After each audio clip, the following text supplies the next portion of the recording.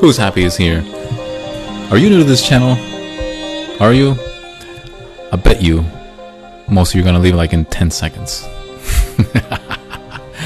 Good. You know why? Because I only want people that actually want to listen to poetry. I only want people that actually are curious about poetry. I want people that actually are new to poetry, as well as the ones that actually know of poetry, right? So wherever you are, whatever you've been doing, whatever you're going to do tomorrow, whatever you're going to say or think, this is a place where you can actually learn about poetry. Poetry can offer you some wisdom. It can offer you some ways of growing intellectually as well as spiritually, and sometimes both at the same time. So guess what? You're in the right place. Whatever you've been doing, whatever challenges you're facing, poetry is here to help you understand yourself and the people around you, as well as the things that you will face. So get ready to hear some good poems. If you have a request, if you speak another language, let me know which poet you want me to read later this evening. Tonight is a request time. So if you have some poems, if you have a poet in mind, do you want to listen to that? To all my Spanish speakers, bienvenidos a todos. Esto es el J. Roldán Podcast. Así que muchas gracias por estar aquí. Estoy muy agradecido por ustedes y espero que lo disfruten esta noche. Gran abrazo para ustedes. Bienvenuti a tutti, eh? And to all my Portuguese friends, bem-vindos. Eu falo portunhol. Eu tenho família em Anápolis, sul do Brasil, né? Okay. All right, but everybody, thank you for being here. And do you guys want to get ready for a poet named Sarah Tisdale? Yesterday I did some poems by her. And so tonight I want to do a second volume by Sarah Tisdale, because this woman is amazing. If you don't know who she is, get ready, because this is another place where another time where we're actually gonna read some of her later works, and I think you guys won't be disappointed. Yes, that's right, Sarah. I'm gonna read some poems in French if you want some French. So my only, I guess,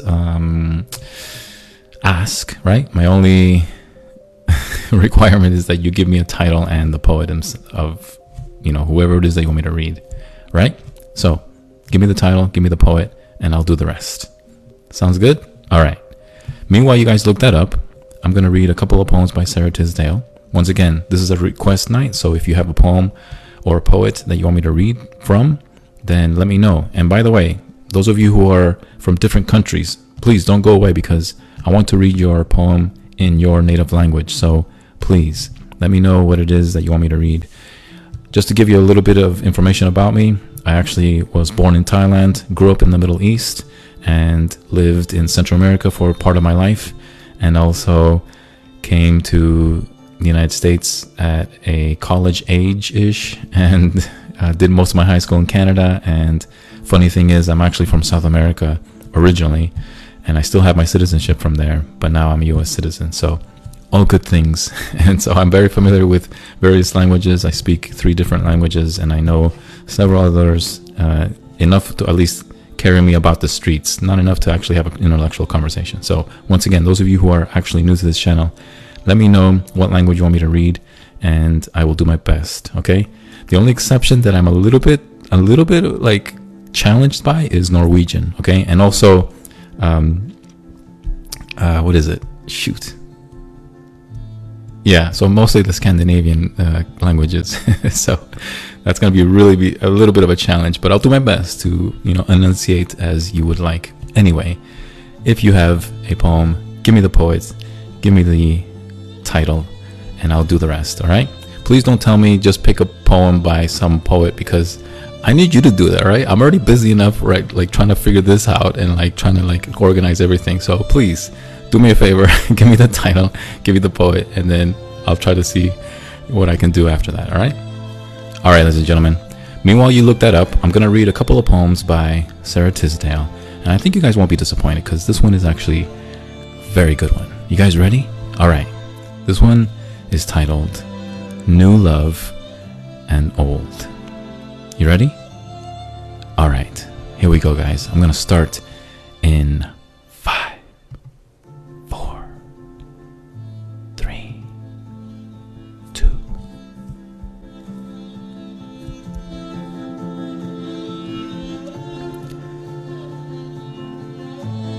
In my heart, the old love struggled with the new. It was ghostly waking all night through. Dear things, kind things, that my old love said, ranged themselves reproachfully round my bed.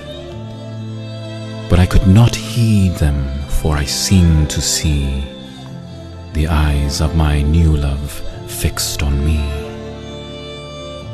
Old love, old love, how can I be true?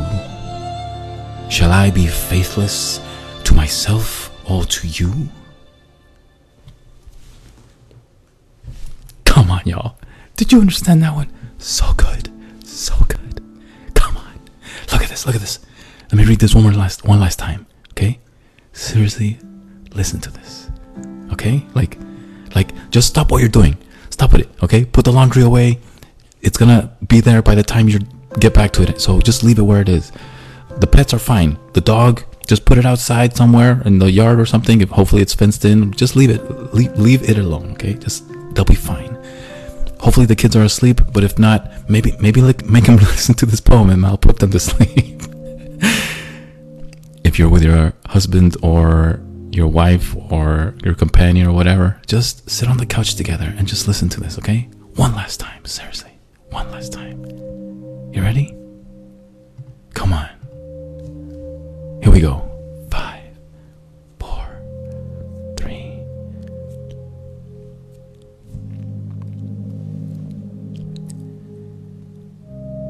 In my heart, the old love struggled with the new. It was ghostly waking all night through. Dear things, kind things, that my old love said, ranged themselves reproachfully round my bed. But I could not heed them, for I seemed to see the eyes of my new love fixed on me. Old love, how can I be true?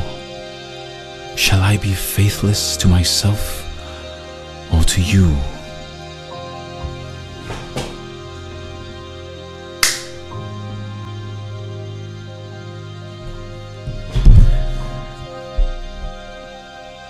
This is written by an amazing female poet. And I know all you ladies out there have gone through some very difficult decisions, right? You probably met a nice guy at some point in your life, and then you probably met another nice guy at some point in your life, and sometimes you met them kind of accidentally, simultaneously, and then you're left scratching, oh man, what do I do? Do I go with my old love, or do I go with the new? Do I tell my old love, man, I love so many great things about you, I just love ya, you know? But there's this other dude.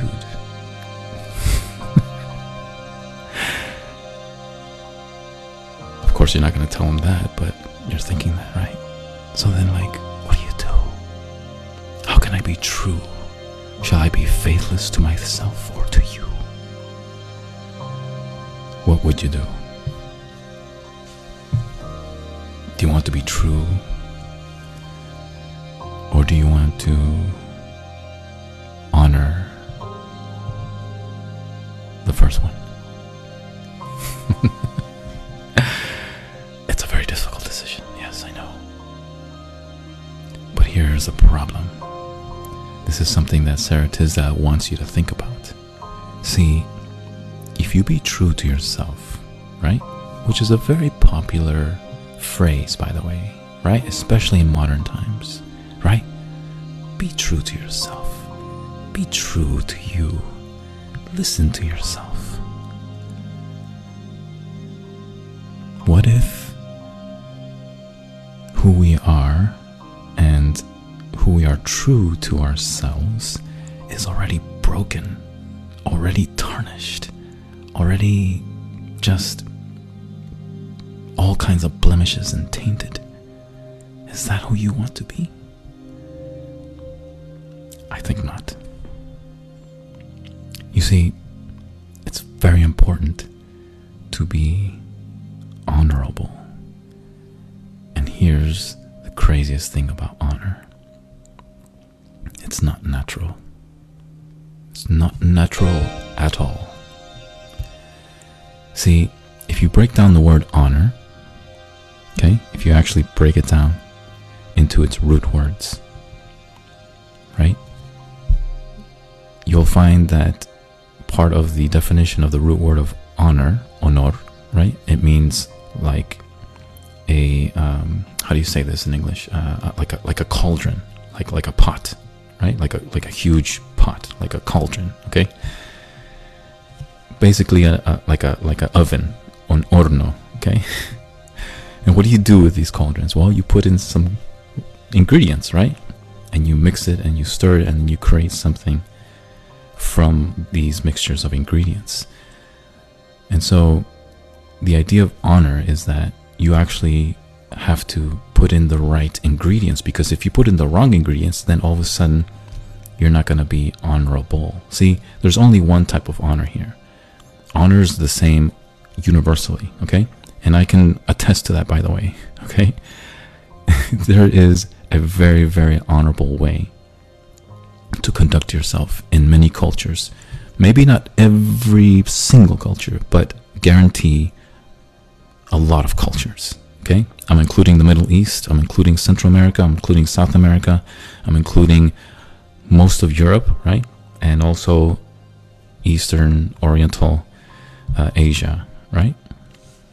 I've never been to Australia, so I don't know if those guys do honor, but I'm pretty sure it's pretty similar. Anyway, the point is that I'm trying to go with, guys, is that, see, this pot that you're putting all of these ingredients in, right, all of these recipes, has a very distinct purpose. I guarantee you, some of y'all, and I'm including myself, by the way, we've probably cooked some things that were terrible. like truly terrible, right? Like, it's like, oh man, this is gonna taste so good, and then you like put that stuff, and then like later it's like, nope. So you learn, right? You learn when you cook. You learn certain things don't actually mix together. And so at the end, whenever you actually figure out a great recipe for whatever food or dish you're creating, then you remember and you practice that recipe for the rest of your days. Because you don't want to go back to the time when you used to cook awful. You don't want to go back to the time you mixed two specific ingredients and they actually didn't complement each other, right? And that's how honor is. See? Honor has a very distinct way. And the point is, guys, is that it's not natural for us to be honorable. We have to learn how to dish away things that are awful for us, things that don't actually mix together, things that are really, really just not good for us. And so when you figure it out, once you realize, oh, this doesn't go with this, so therefore I'm just gonna like knock that out and keep the other thing, eventually you will come up with a really great recipe and understand what honor looks like and feels like, and it's how it's conducted. Point being, guys, is that when you do you actually don't really understand how to actually create honor and practice honor. That's why you have to look at people that actually are honorable, people that are actually great at conducting themselves, people that are actually very, very reliable, trustworthy, that are affectionate, that are compassionate, that are forgiving, that are steadfast, and you learn from them. You learn from those type of people. That's why it's important to actually do them, so therefore you can learn from them and then reciprocate that in you, and therefore then you can do you after you learn from them. Don't do it the other way. Because then you're just going to come up with a really bad recipe and nobody's going to want to taste that. Guarantee it. Okay? They'll get kind of like, cringy, or like, just kind of like walk away from it. It's like, it's too bad, right? But you are naturally attracted to those that are honorable. That's just the way it is. Okay? We have this natural like longing and just this really, really intricate connection wanting of connection of those that are honorable. We want to learn from them. We want to flock to them. And so just to sort of wrap this up, guys, is that Sarah Tisdale herself in this poem was asking those questions. How can I be true? Shall I be faithless to myself or to you?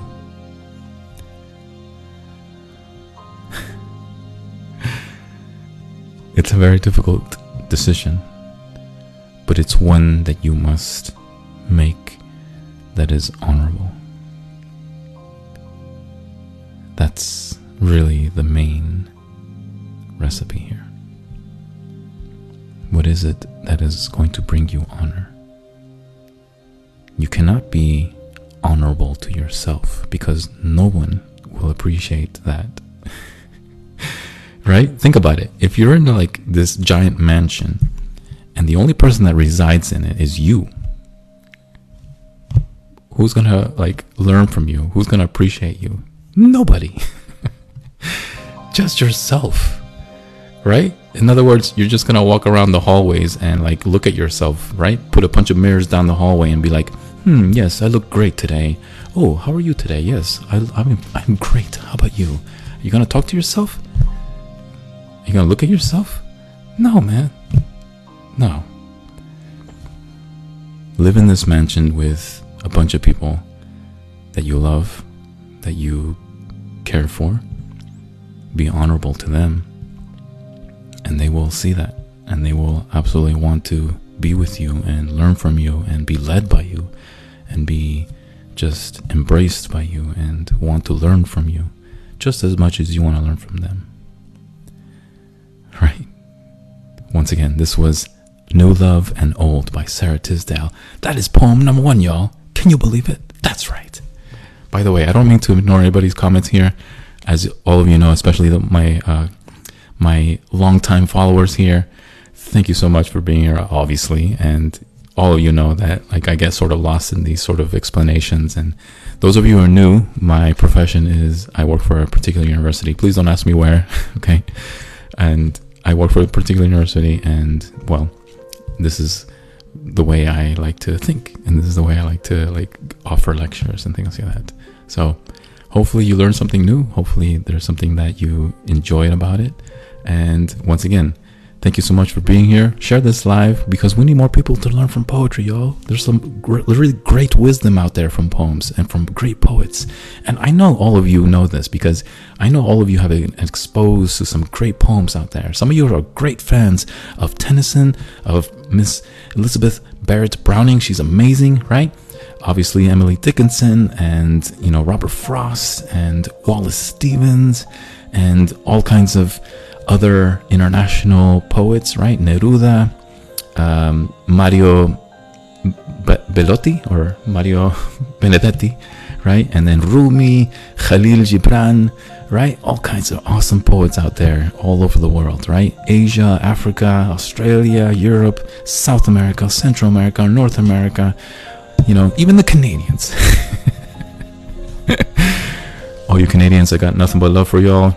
I used to live in Ontario, so I got a great place in my heart for all of my Canadian friends in Ontario, all right? Go Leafs. Come on. We got to win the Stanley Cup one day, okay? I'm a big fan of the Leafs, so one day I'm just going to be, shouting for joy whenever we win the Stanley Cup one day. So anyway, back to some great Sarah Tisdale poems. All right, y'all. That was poem number 1. Does anybody have any requests? Once again, does anybody have any requests? Sorry, I don't know if I missed any. I'm sure you did. If not, I can go to the next poem.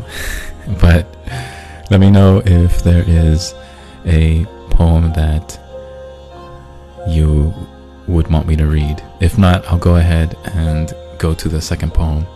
All right? All right. Cool, cool, cool. Okay, so this one's titled The Lighted Window. You guys ready? Once again, this is titled The Lighted Window. Here we go, guys. Don't you love this soundtrack, by the way? I love this soundtrack. It's so good. And no, it's not by Tony Anderson, who is my favorite. All right, here we go, guys. Here we go. Let's do this, y'all. You ready? Okay, let's do this. Get those AirPods on. Get those earphones on. You're gonna love this. Let's do the 5-finger countdown. 5, 4, 3, 2.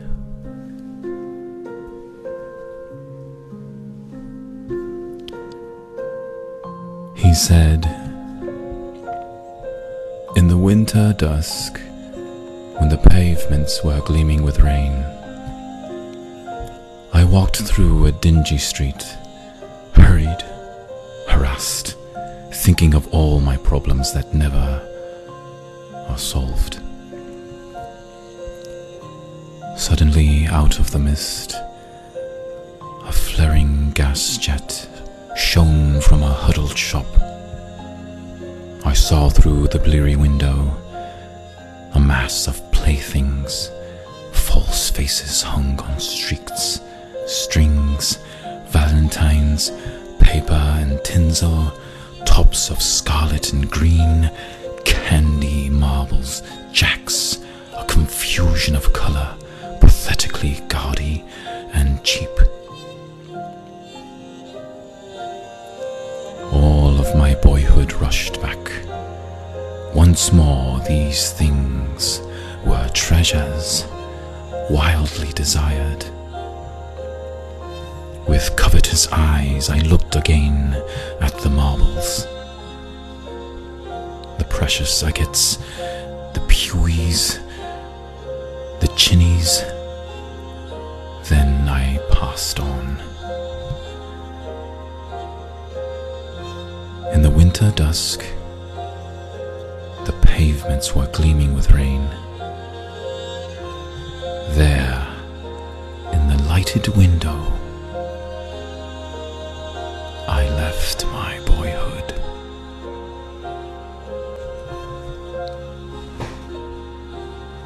Ladies and gentlemen, if there's any dudes in this live, come on dudes, speak up, man, because this has to speak to you, okay? Ladies, I'm going to give you a little bit of insight as to possibly why men are the way they are, okay? What I'm about to say won't enlighten you totally. Some of you guys already know this, but here's something very peculiar about men. Here it is. Let me read these last 3 lines. In the winter dusk, the pavements were gleaming with rain, and there in the lighted window, I left my boyhood. You know, I remember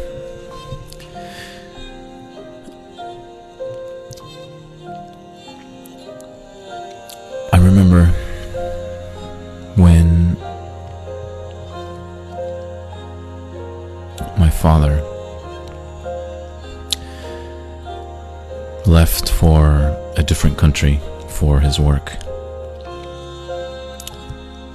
And I remember just saying goodbye to him. And I was crying. And this was, I was like 10, okay? I just want to clarify, I was 10.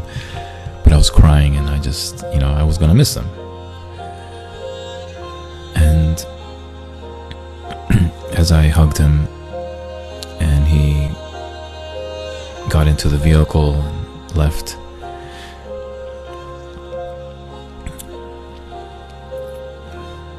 my mother reassured me that everything's gonna be fine. He's gonna be gone for a while, but we'll go see him, you know, when he's at the new country station.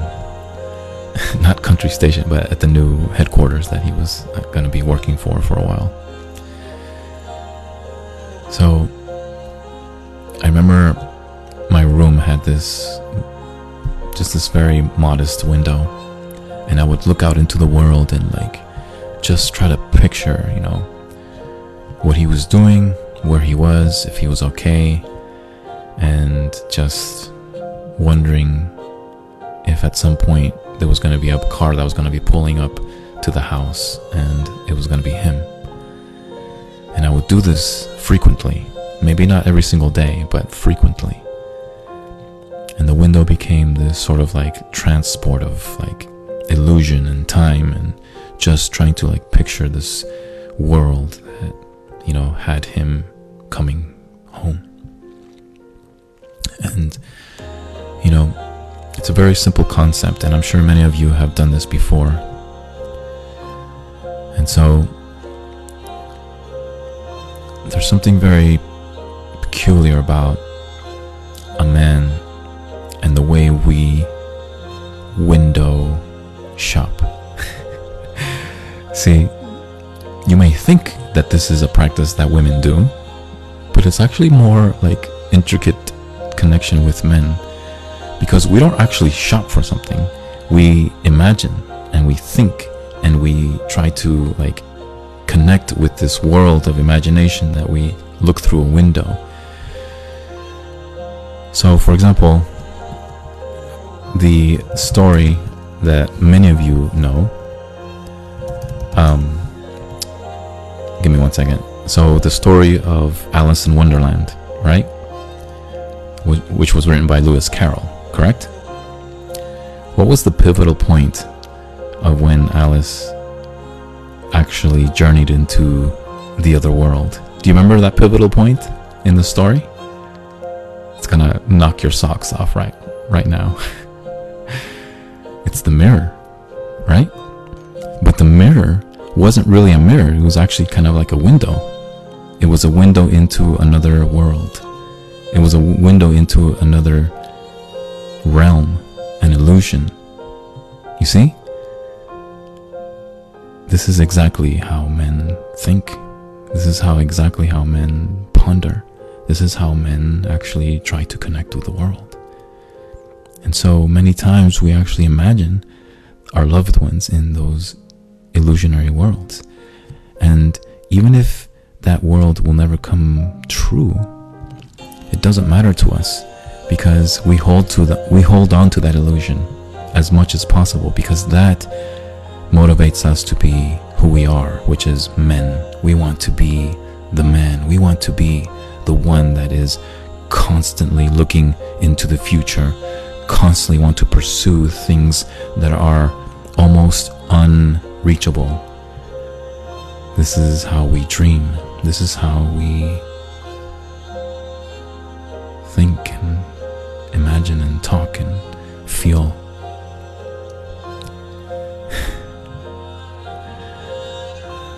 Once again,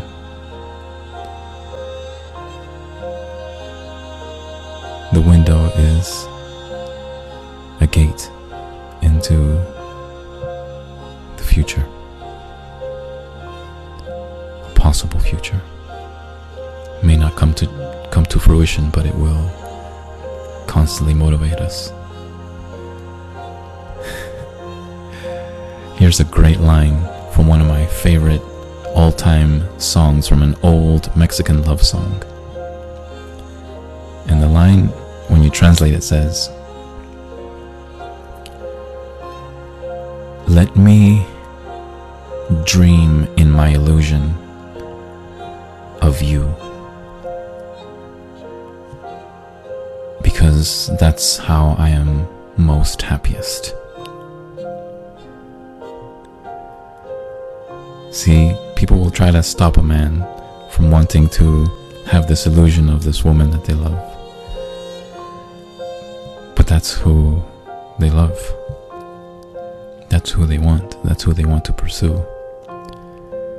It does catch us off guard when we come across a woman that actually fits that same profile that's in our dreams, that's in our imagination, that's in that illusionary world. We get nervous because all of a sudden, after years and years of sitting and standing behind this window, all of a sudden you're there and it's like, wait, what? Let me pinch myself for a second. Let me do one of these, right? Like, let me scratch my head. What? No, you can't be real. No way. What? Right? And then some guys will actually stare at you and it's like, right? Because we can't almost fully process your reality with our illusion. They almost don't connect there. But we do know one thing for sure. You are what we imagined, our young life.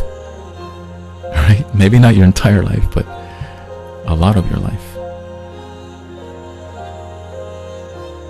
You see, this is the lighted window. Telling you guys, Sarah Tisdale.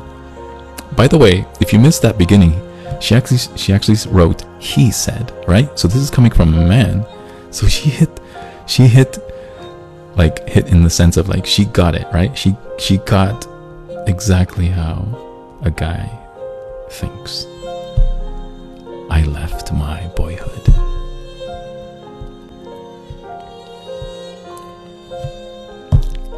Game over, y'all.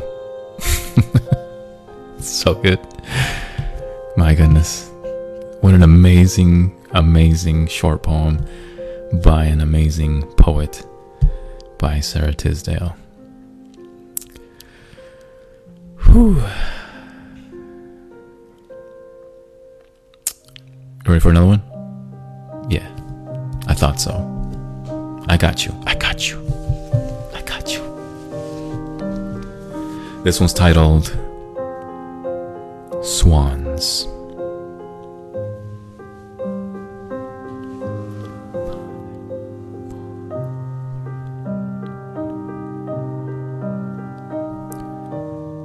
Night is over the park,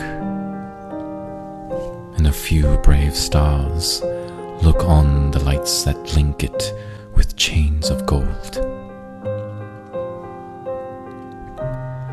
The lake bears up their reflection in broken bars that seem too heavy for tremulous water to hold.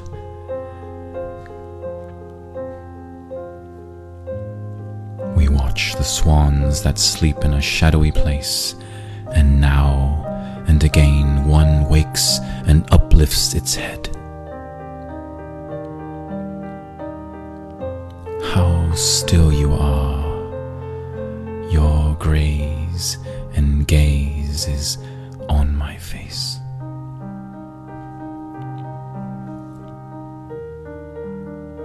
And we watch the swans, and never a word is said.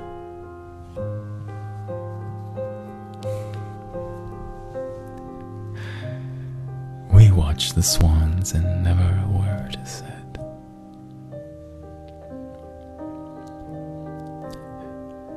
Please, if you've never done this before,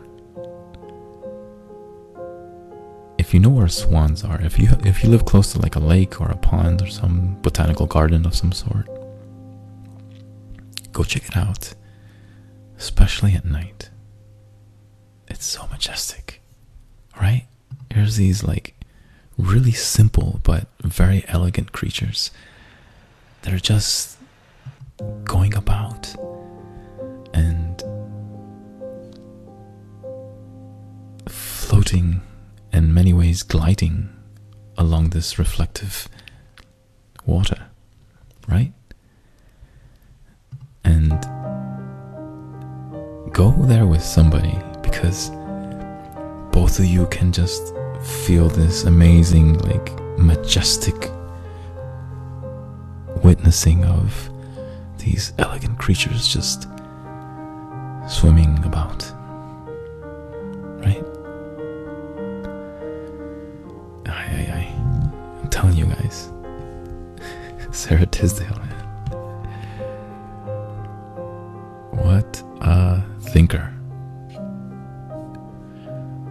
From the Woolworth Tower. You ready for this one? This one's pretty long, actually. Give me a second while I get a song for this one. Okay, here we go. One second. Here we go. You guys ready? Here we go.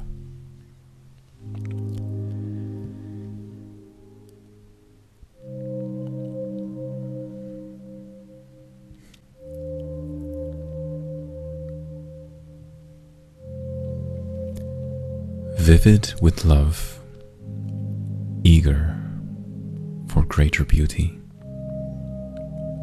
out of the night we come, into the corridor, brilliant and warm. A metal door slides open, and the lift receives us. Swiftly, with sharp, unswerving flight, the car shoots upward, and the air, swirling and angry, howls like 100 devils past the maze of trim bronze doors. Steadily we ascend. I cling to you, conscious of the chasm under us, and a terrible whirring deafens my ears. The flight is ended. We pass through a door leading onto the ledge. Wind, night, and space. Oh, terrible height, why have we sought you? Oh, bitter wind with icy invisible wings, why do you beat us? Why would you bear us away?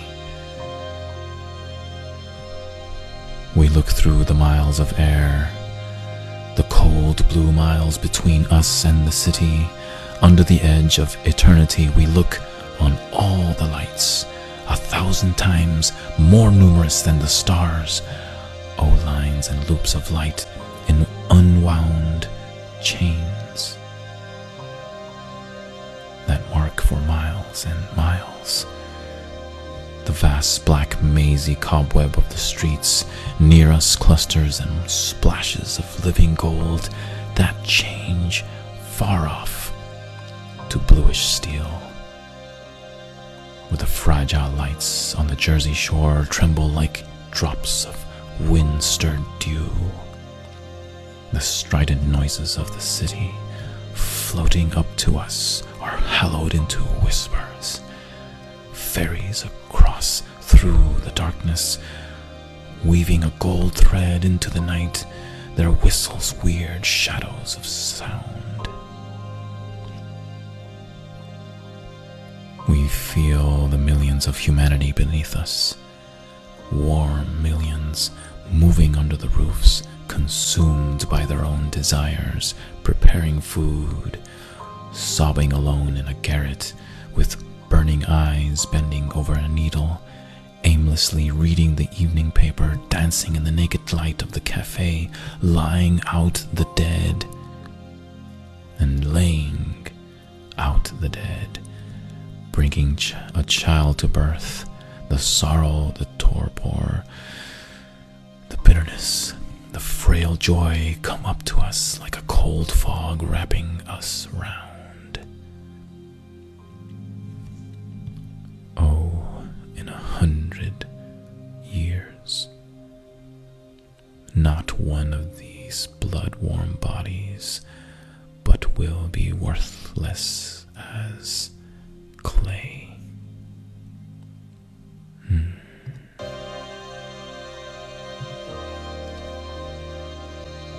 The anguish, the torpor, the toil will have passed. passed to other millions, consumed by the same desires. Ages will come and go. Darkness will blot the lights, and the tower will be laid on the earth. The sea will remain black and unchanging. The stars will look down brilliant and unconcerned.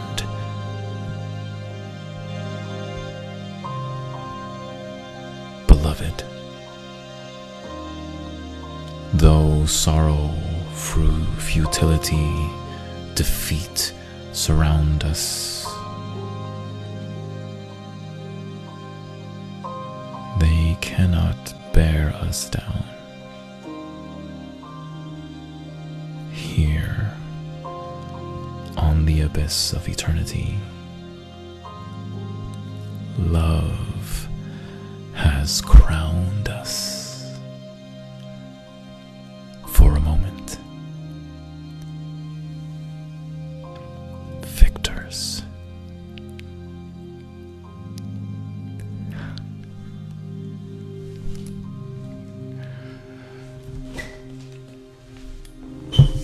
Yes, ma'am. Dang it. Wow. Guys. If you could only see how long this poem is.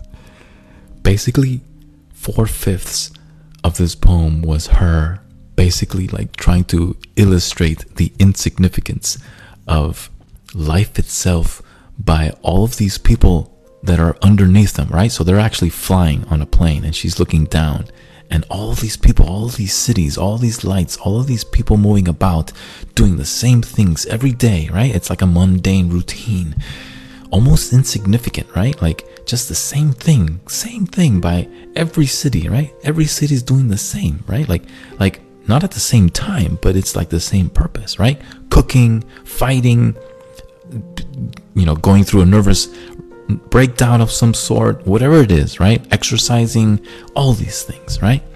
And then she ends it with, you and I, my dear, right? Beloved,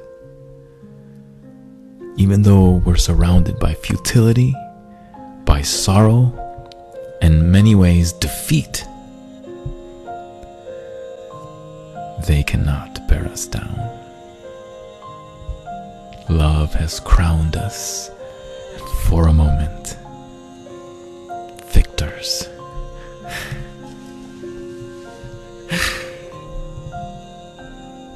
If there's any dude in this life, and ladies, if you want to make a man feel like a king, that's exactly how you should see this. All these other people, they got nothing when it's compared to us. You're my king. Love has crowned us for a moment, victors. If you cannot feel that, y'all, if you cannot feel that, you really need to go and buy yourself a poem about the best 100 poems ever written in the world, and read every single poem front to back, back to front, upside down, sideways, underwater, in the air, on a tree, in your patio, at the beach, at the summit of a mountain, on your couch, in your patio, with your dog, with your children, with your spouse, next to a fireplace, on your bed, or just at work and doing absolutely nothing. Read these poems. They will speak to you, and you will find a way to connect with them. Guaranteed. And have this music in the background, right? Just let it immerse you in these words. Because love has crowned us for a moment, doctors.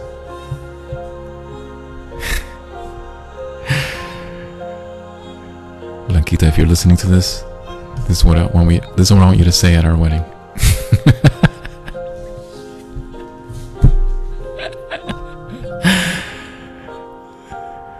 Anyway,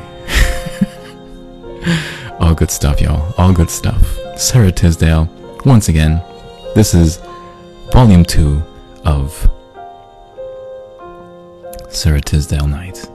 All right, you're welcome. She's an amazing woman. So, number one for me in terms of female poets is Elizabeth Browning. Sarah Tisdale's number 2 for me. She's amazing. All right, you guys ready for another one? Yes, I know you are. I know you are. You know why? Because I am. So there we go. This one's titled At Night.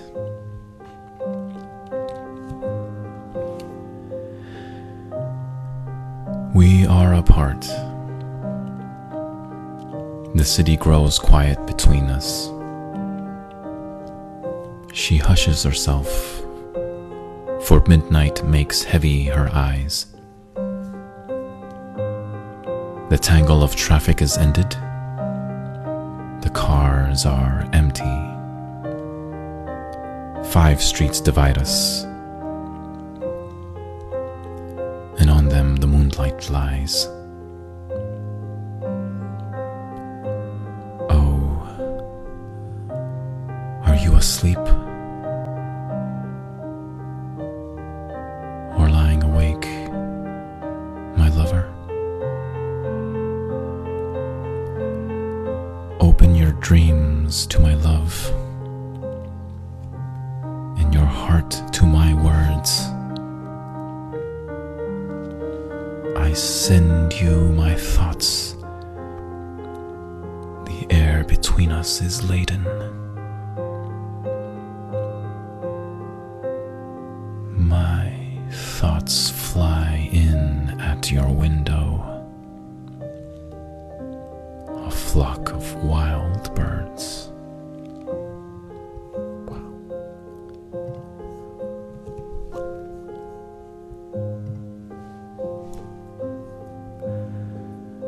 To the years.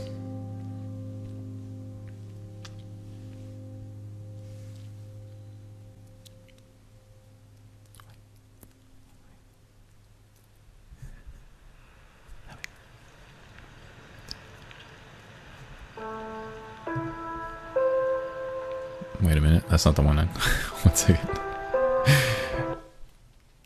That is not the song that I wanted.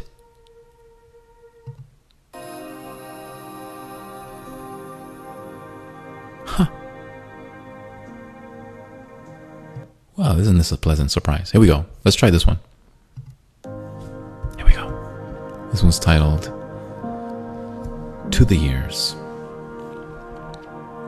And then followed by Peace. Okay, so this is going to be back-to-back poems, To the Years, and then followed by a poem called Peace. Here we go.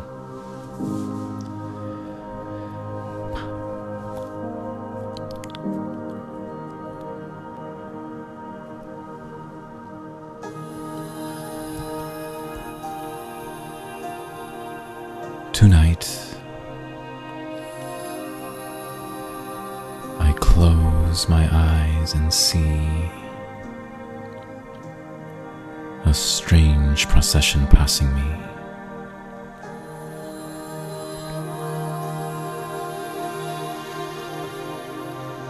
The years before I saw your face go by me with a wistful grace. They pass, the sensitive shy years.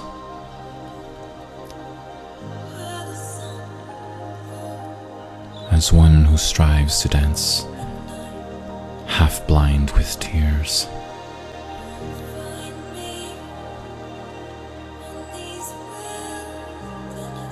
The years went by and never knew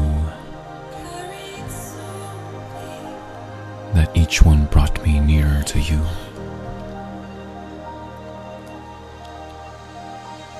Their path was narrow and apart, and yet it led me to your heart. Oh, sensitive, shy years, oh, lonely years, that strove me to sing with voices drowned in tears.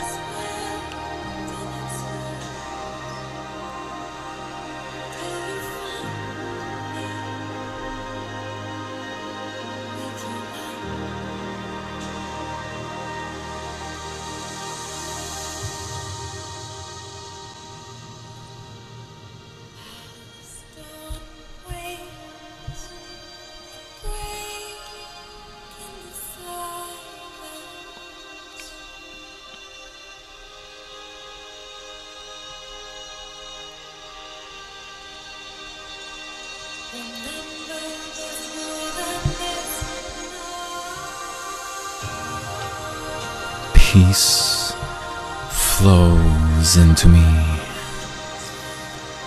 as the tide to the pool by the shore. It is mine forever. It ebbs not back like the sea. I am the pool of blue that worships the vivid sky.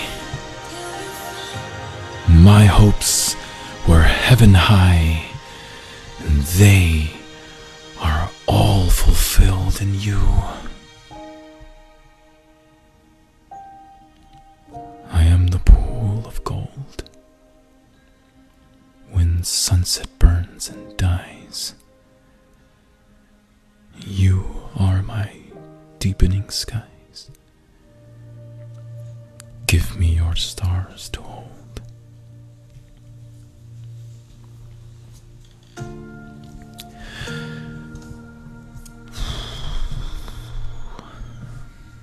What a talent. What an amazing writer. What words.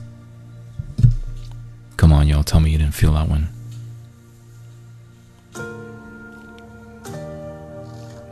You should connect with those two poems.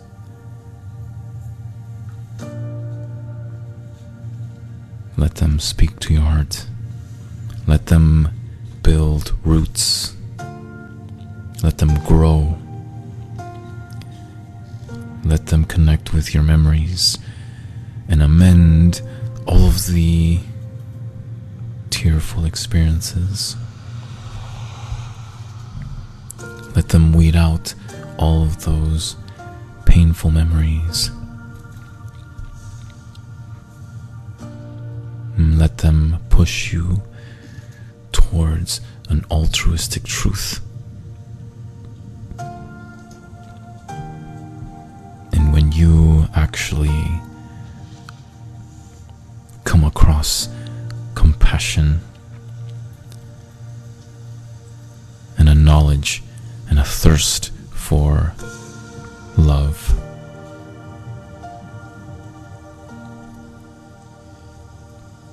hold on to the practice of grace and forgiveness, and I guarantee you it will change and alter your life and the relationships you come across and have already established. And you will sleep so peacefully at night, and you will wake with a sudden joy and a gratitude that is beyond compare, beyond words, beyond understanding. And it's all because of the altruistic truth and the grace and the forgiveness that comes and stems from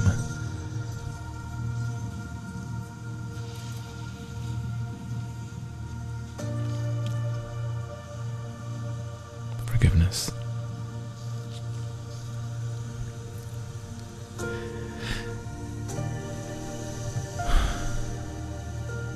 Come, when the pale moon like a petal floats in the pearly dusk of spring.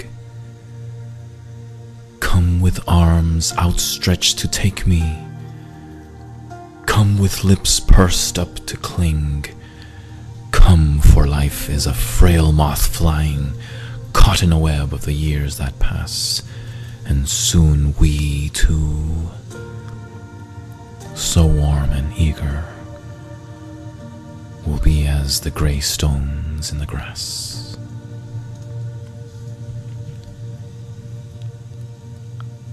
I am the still rain falling, too tired for singing mirth. Oh, be the green fields calling. Oh, be for me the earth. I am the brown bird pinning to leave the nest and fly. Oh, be the fresh cloud shining, and be for me the sky.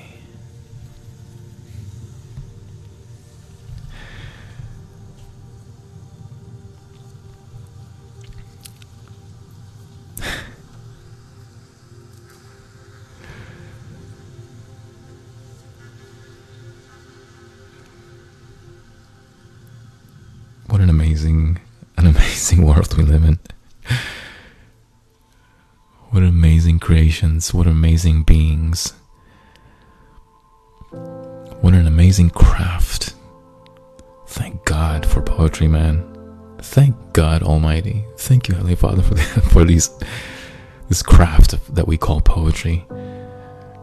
We seriously don't take it serious.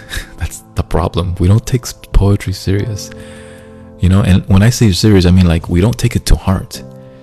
Doesn't mean like, you know, we have to be sad and like lonely all the time. Okay, it's uplifting.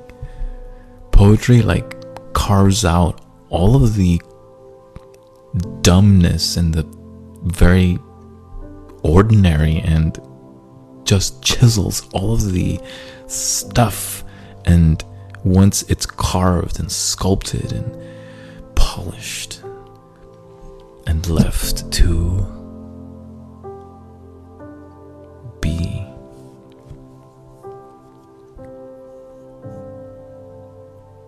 it reminds us of what we are, what we can be, what we were. It is an art beyond arts. It is a craft seemingly endless.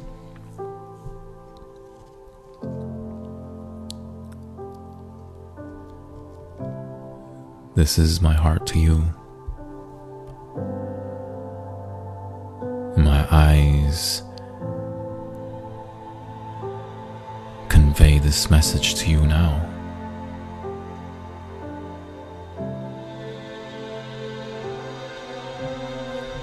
Every word that I offer you, that I say to you, comes from a place cultured and cultivated by thousands and thousands of grandeur and grace and thankfulness and a beauty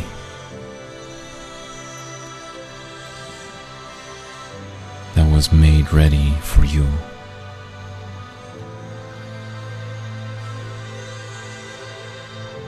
Do you think it likely that I do these lives for my own sake?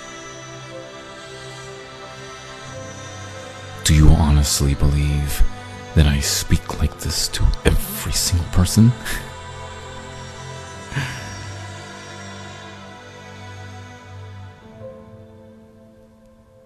When you talk to me and you see my face, before I even say anything, do you know how I feel? Especially about you.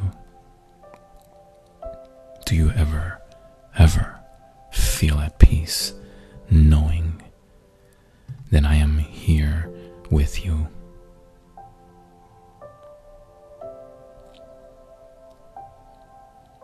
The things that I do, the things that I think, the things that I say.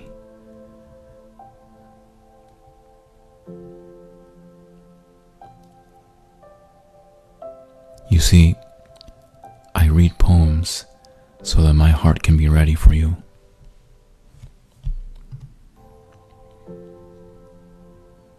You can call it a very, shall we say, brittle art, perhaps impractical, maybe even insignificant. But you know that I say with every meaning that I can create for you is meaningful, is full of meaning. And I'm never exhausted, never alone, because I have you in my heart. You're on my mind.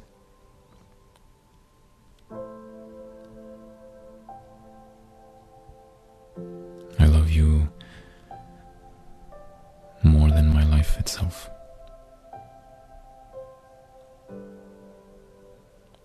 And I will honor you in and I will honor you in everything that I can do, say, and will. Te lo prometo.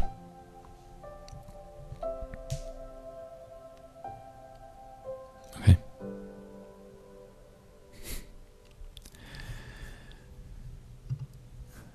Wow. That's Sarah Tisdale for y'all. It's amazing, right? She's an amazing writer. Cannot believe more people don't know about her. Let's get her out there, y'all. Let's tell other people about Sarah Tisdale. Let's nurture more people with some great, great words by an amazing woman, an amazing thinker, an amazing poet.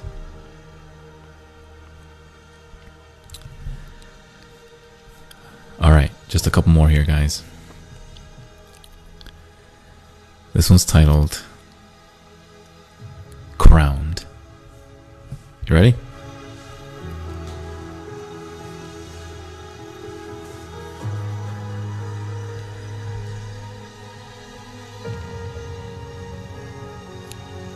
I wear a crown invisible and clear, and go my lifted royal way apart. Since you have crowned me softly in your heart, with love that is half ardent, half austere, and as a queen disguised might pass anear, the bitter crowd that barters in a mart, veiling her pride while tears of pity start. I hide my glory through a jealous fear, and my crown shall stay a sweet and secret thing, kept pure with prayer at even song and morn. And when you come to take it from my head, I shall not weep, nor will a word be said, but I shall kneel before you, O my King,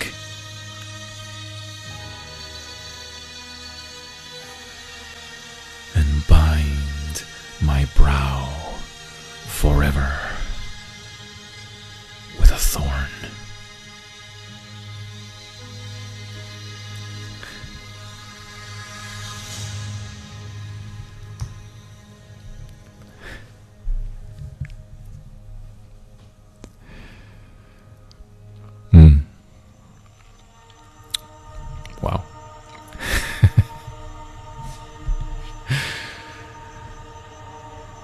Sheesh. Wowie wow.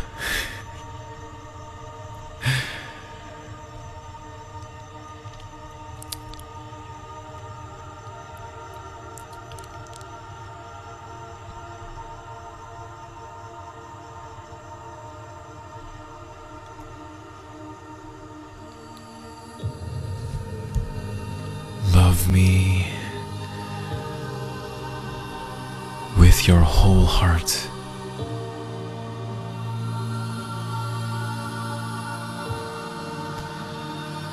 Or give me no love to love me.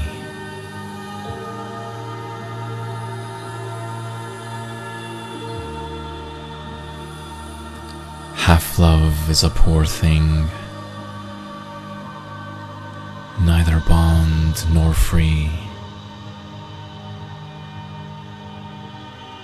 And you must love me gladly, soul and body too.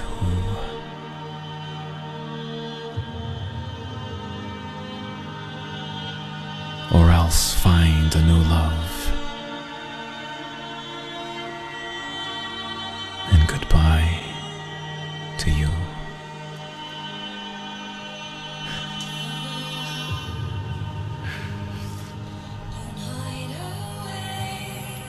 Deep in the night, the cry of a swallow. Under the stars he flew. Keen as pain was his call to follow.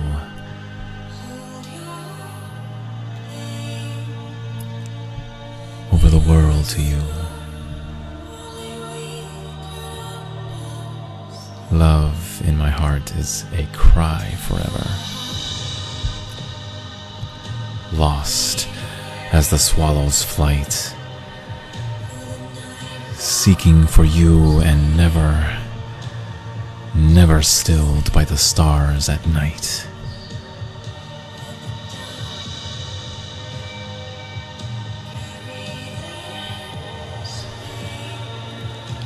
I love too much. I love too much.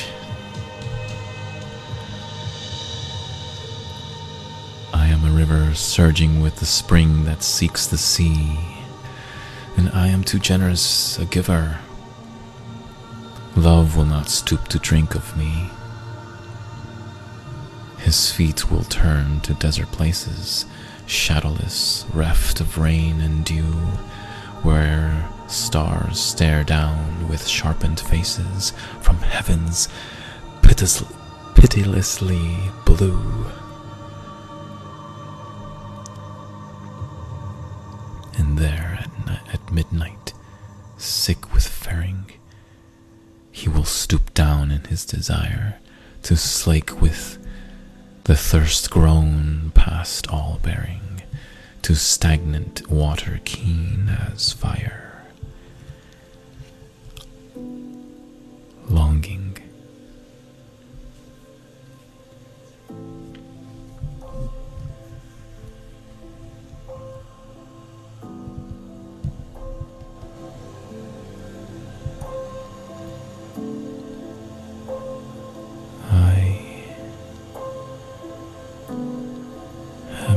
Sorry for my soul, that it must go unsatisfied, for it can live 1,000 times.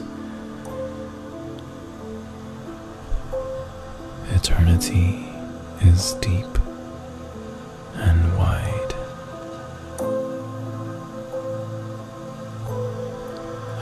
Sorry for my soul, but oh, my body that must go back to the little drift of dust, without the joy it longed to know.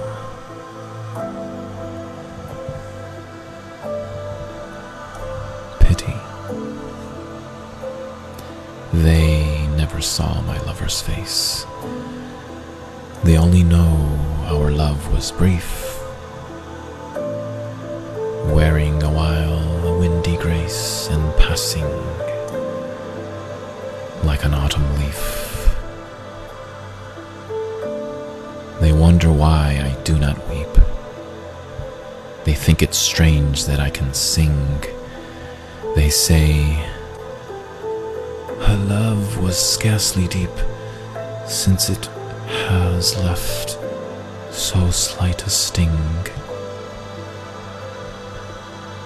They never saw my love, nor knew that in my heart's most secret place I pity them as angels do.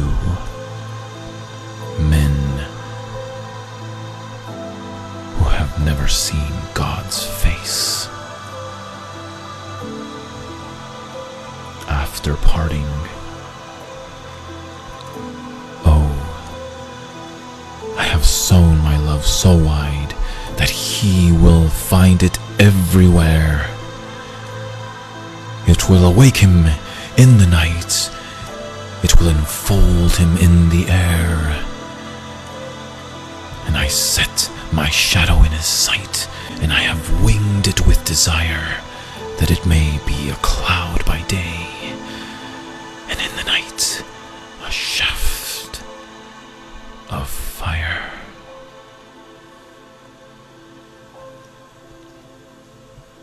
Enough. It is enough for me by day to walk the same bright earth with him. Enough that over us by night the same great roof of stars is dim. I have no care to bind the wind or set a fetter on the sea.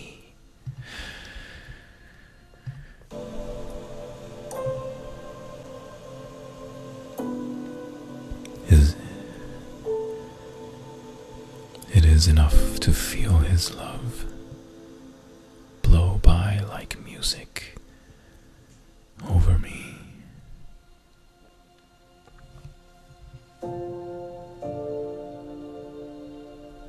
Alchemy.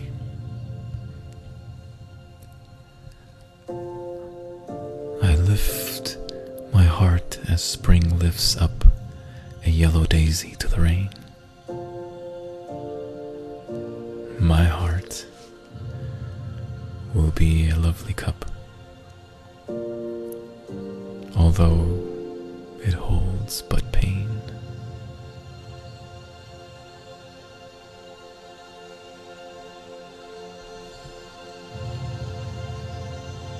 For I shall learn from the flower and leaf that color every drop they hold, to change the lifeless wine of grief to living gold.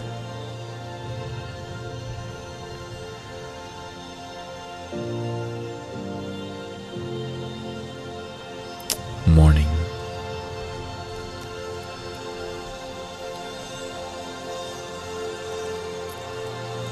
I went out on an April morning, all alone, for my heart was high. I was a child of the shining meadow. I was a sister of the sky. And there, in the woody, windy flood of morning, longing lifted its weight from me, lost as a sob in the midst of cheering, swept as the seabird out to sea.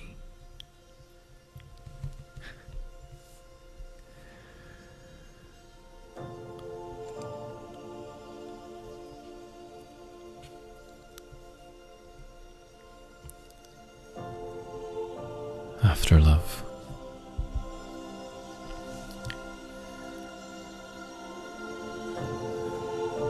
There is no magic when we meet. We speak as other people do.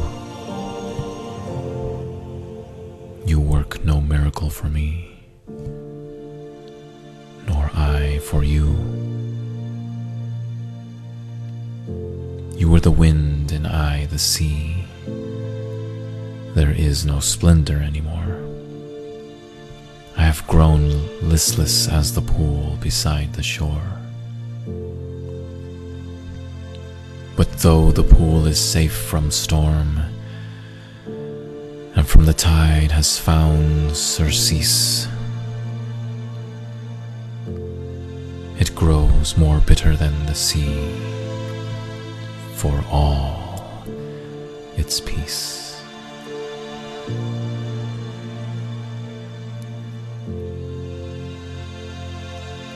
A prayer.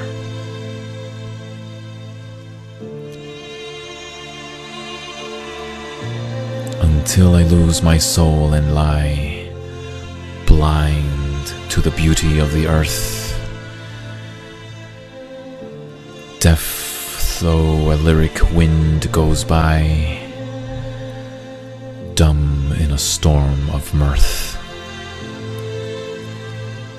Until my heart is quenched at length, and I have left in the land of men. Oh, let me love with all my strength, and caress if I am loved again.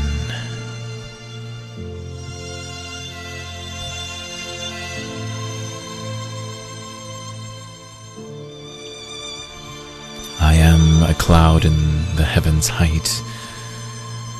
The stars are lit for my delight. And tireless and changeful, swift and free, I cast my shadow on hill and sea. But why do the pines on the mountain's crest call to me always, rest, rest? I throw my mantle over the moon, and I blind the sun on his throne at noon. Nothing can tame me, nothing can bind. I am a child of the heartless wind, but oh, the pines on the mountain's crest, whispering always, rest, rest.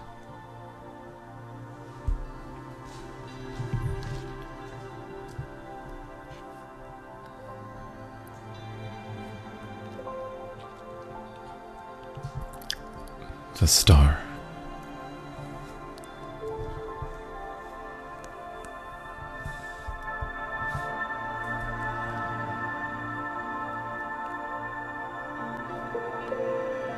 A white star born in the evening glow. Look to the round green world below.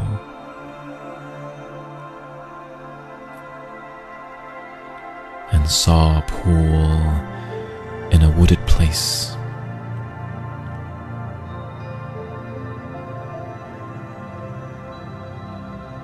That held like a jewel her mirrored face. She said to the pool, "Oh, wondrous deep, I love you. I give you my light to keep.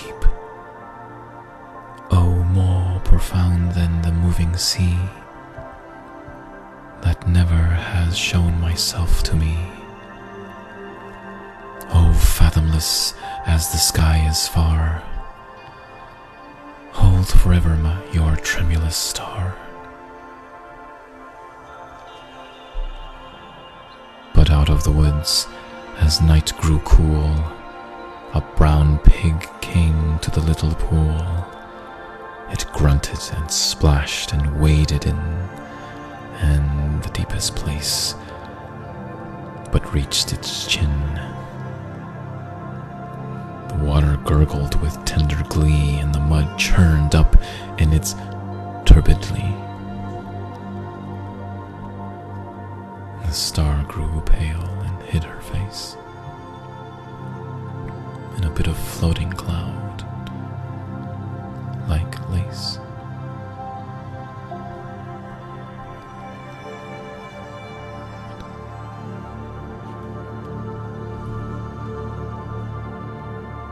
I came to the crowded inn of earth and called for a cup of wine, but the host went by with an averted eye from a thirst as keen as mine. Then I sat down with weariness and asked a bit of bread, but the host went by with averted eye and never a word he said, while always from the outer night the waiting souls came in with stifled cries of sharp surprise at all the light and din.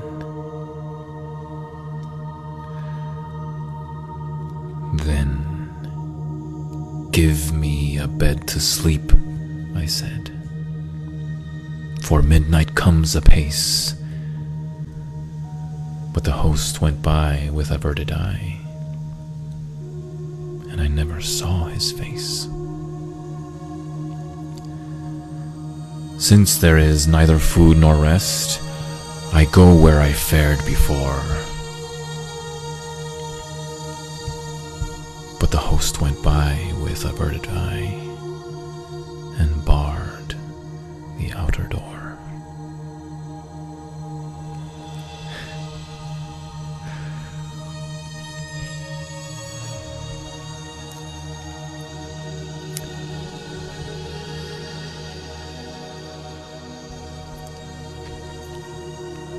Mother of a poet. One second. One more time. Here we go. She is too kind, I think, for mortal things, too gentle for the gusty ways of earth. God gave to her shy and silver mirth, and made her soul as clear and softly singing as an orchard springs in sheltered hollows all the sunny year. In sheltered hollows all a spring that through the leaning grass looks up and holds all heaven in its claret cup, mirror to holy meadows high and blue, with stars like drops of dew. I love to think that never tears at night have made her eyes less bright, that all her girlhood through never a cry of love made over tense her voice's innocence.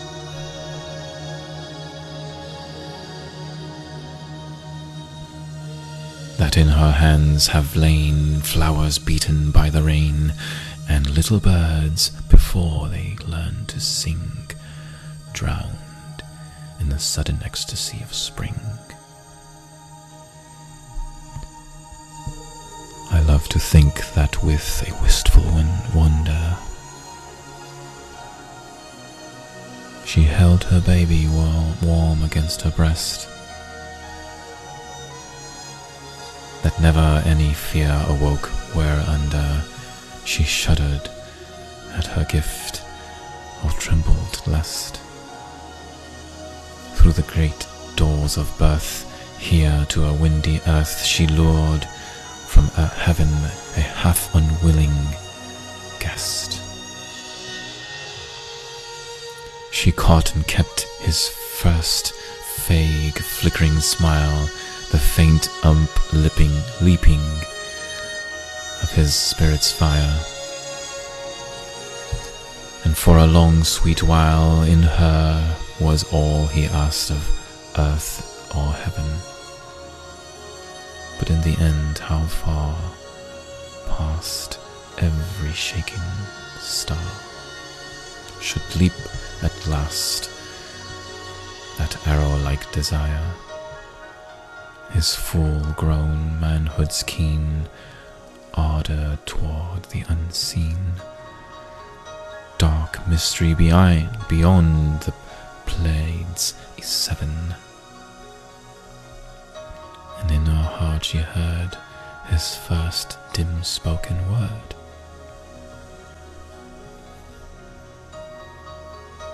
She only of them all could understand,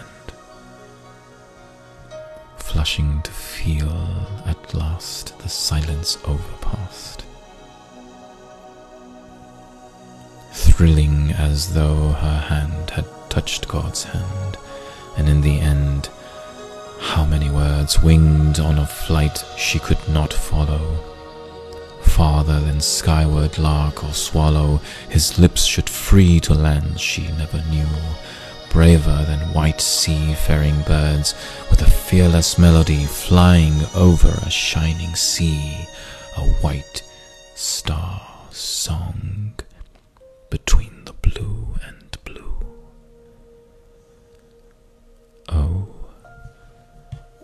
I have seen a lake as clear and fair as it were molten air, lifting a lily upward to the sun.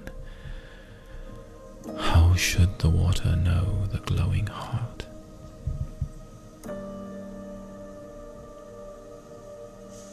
That ever to the heaven lifts its fire, a golden unchangeable desire? The water only knows the faint and rosy glows of under petals opening apart, yet in the soul of earth, deep in the primal ground, its searching roots are wound, and centuries have struggled towards its birth.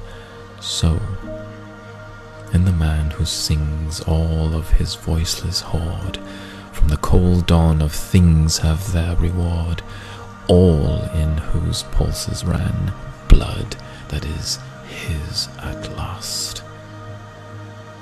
From the first stooping man far in the winnowed past, out of the tumult of their loving love and mating, earth each one created, seeing life was good, dumb till at last the song that they were awaiting breaks like brave April through a wintry wood.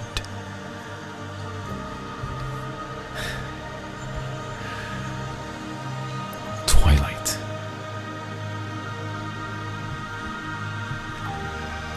The stately tragedy of dusk drew to its perfect close.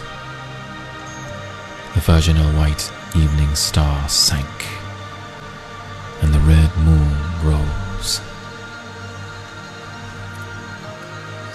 I love my hour of wind and light.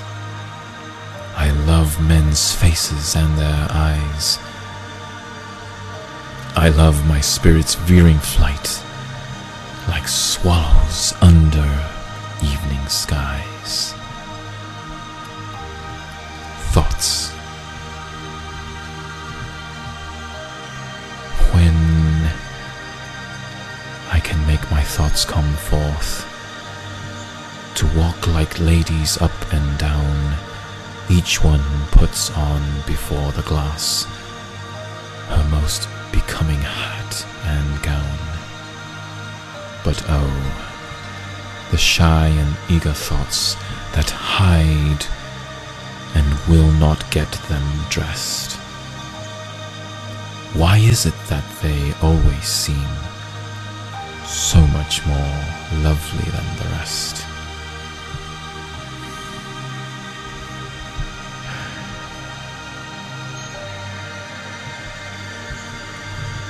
One more. The rose. Rose. Rose.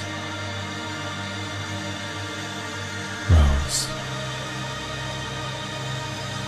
When I remember you, Little lady, scarcely two, I am suddenly aware of the angels in the air. All your softly gracious ways make an island in my days, where my thoughts fly back to be sheltered from too strong a sea. As your luminous delight shines before me in the night, when I grope for sleep and find only shadows in my mind. Rose, when I remember you white and glowing, pink and new, with so swift a sense of fun, although life has just begun.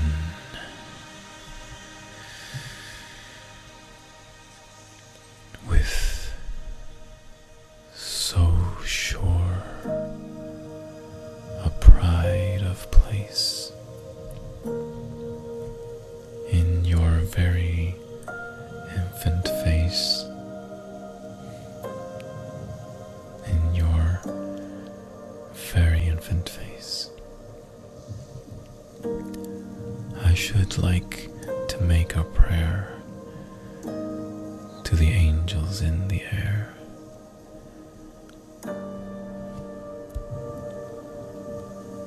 If an angel ever brings me a baby in her wings, please be certain that it grows very, very much like Rose.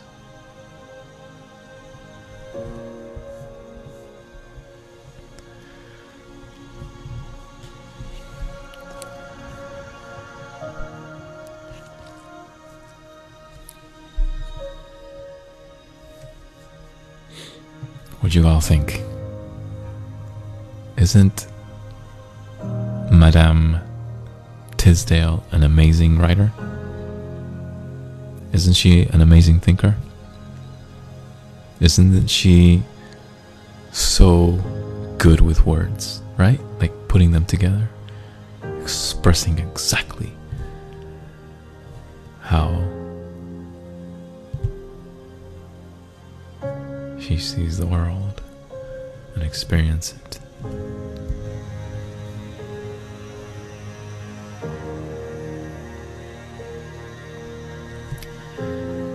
If I die before I kiss you,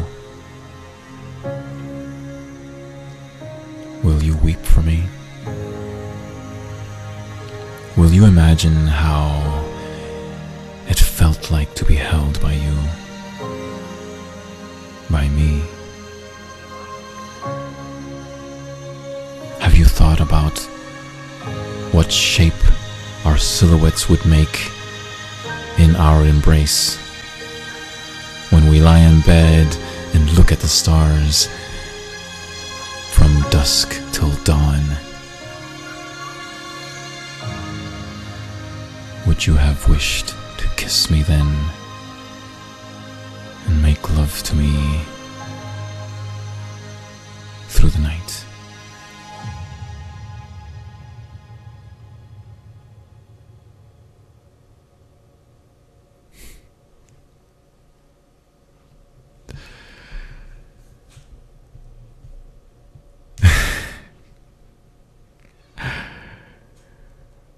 Alright, y'all. That was fun, wasn't it? Why is it that you all show up late at night? I always get more people when I'm finishing my lives. This was fun, y'all. I hope you guys enjoyed this, and I hope that you have a wonderful start to your week. I don't know what it is that you're getting into, but hopefully you do it with a lot of fervor, a lot of intention, a lot of purpose.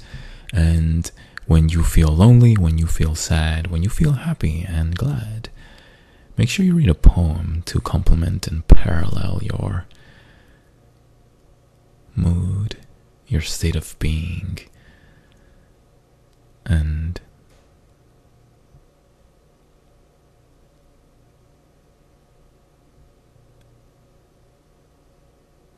search for the best kind of goodness that is available to all mankind. And I guarantee your days will be fulfilled and never lonely. Alright. Have a good night. Buenas noches.